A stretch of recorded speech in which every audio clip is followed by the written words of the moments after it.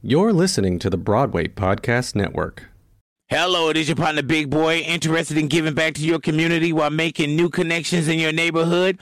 Introducing Neighbor to Neighbor, a California volunteers network that empowers you to take action, contribute to local needs, and be a part of something bigger than yourself. Visit ca-neighbors.com to learn more about how you can get to know your neighbor and strengthen your community. Neighbor to Neighbor, it takes a neighborhood. Hello.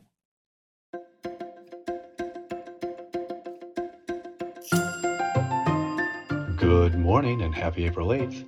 I'm Mark Pikert, the editor-in-chief of Playbill, and you're listening to Playbill Vault Presents, Today in Theater History. The year was 1904. The place, New York City. April 9th marks the day New York said goodbye to Longacre Square and hello to Times Square. Why Times? Thank the New York Times, which was then located in a building in the traffic triangle in the middle of the square. The Daily would soon move to larger quarters on 43rd Street, where it stayed until 2007. Michael Bennett was born today in 1943. The director-choreographer would go on to leave an indelible mark on Broadway with a resume that includes Dreamgirls, Follies, Company, Seesaw, and, of course, a chorus line. Here's a cast album well worth investigating.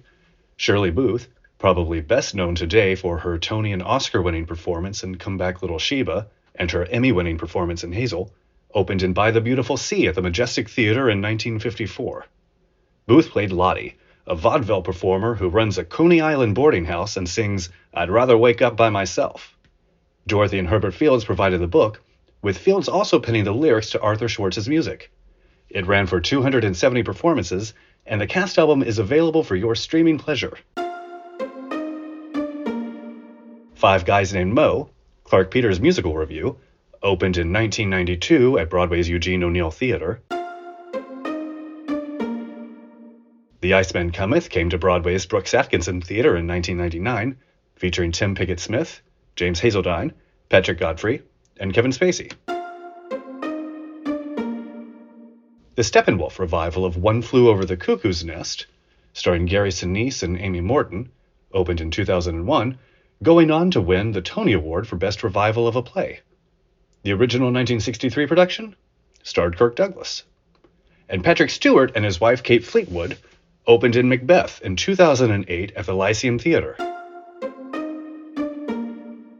Not since the heyday of Bob Fosse have there been so many finger snaps on stage as when The Addams Family opened in 2010.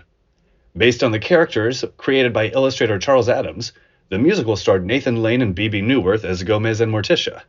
Eventually, Roger Rees and Brooke Shields stepped in as the beloved characters. Pop that champagne, because Vanessa Hudgens made her Broadway debut in the 2015 revival of Lerner and Loewe's Gigi. The cast also included Victoria Clark, Corey Cott, Dee Hoty, and Howard McGillin.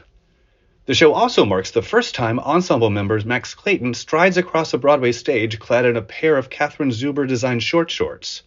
He and his legs would reprise their star turns 4 years later in Moulin Rouge. You definitely cannot sit with us right now, but maybe after quarantine? Mean Girls, based on the 2004 movie, opened on Broadway at the August Wilson Theater in 2018. Starring Erica Henningsen as New Girl Katie Heron, and Taylor Louderman, Ashley Park, and Kate Rockwell as the Fearsome Plastics, the hit musical is directed and choreographed by Casey Nicholaw, with a book by original screenwriter Tina Fey, and a score by Jeff Richmond and Nell Benjamin.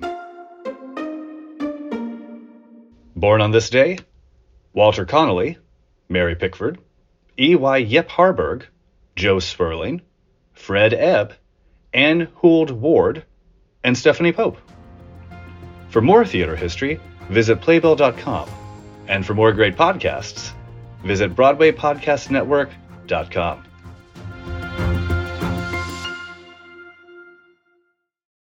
Hey, it's Leslie Odom Jr. here on the Broadway Podcast Network to tell you about the Rise Theater Directory, a program of Maestro Music. Rise is a national online resource designed to connect and empower backstage and administrative and creative theater professionals from underrepresented backgrounds. If you work or aspire to work in the theater community, this can help you find your next project. And if you hire theater professionals, search the Rise Theater Directory to find your next team. Create your profile now and get more information by visiting risetheater.org. That's theater with an RERISETHEATRE.org, because only together we rise.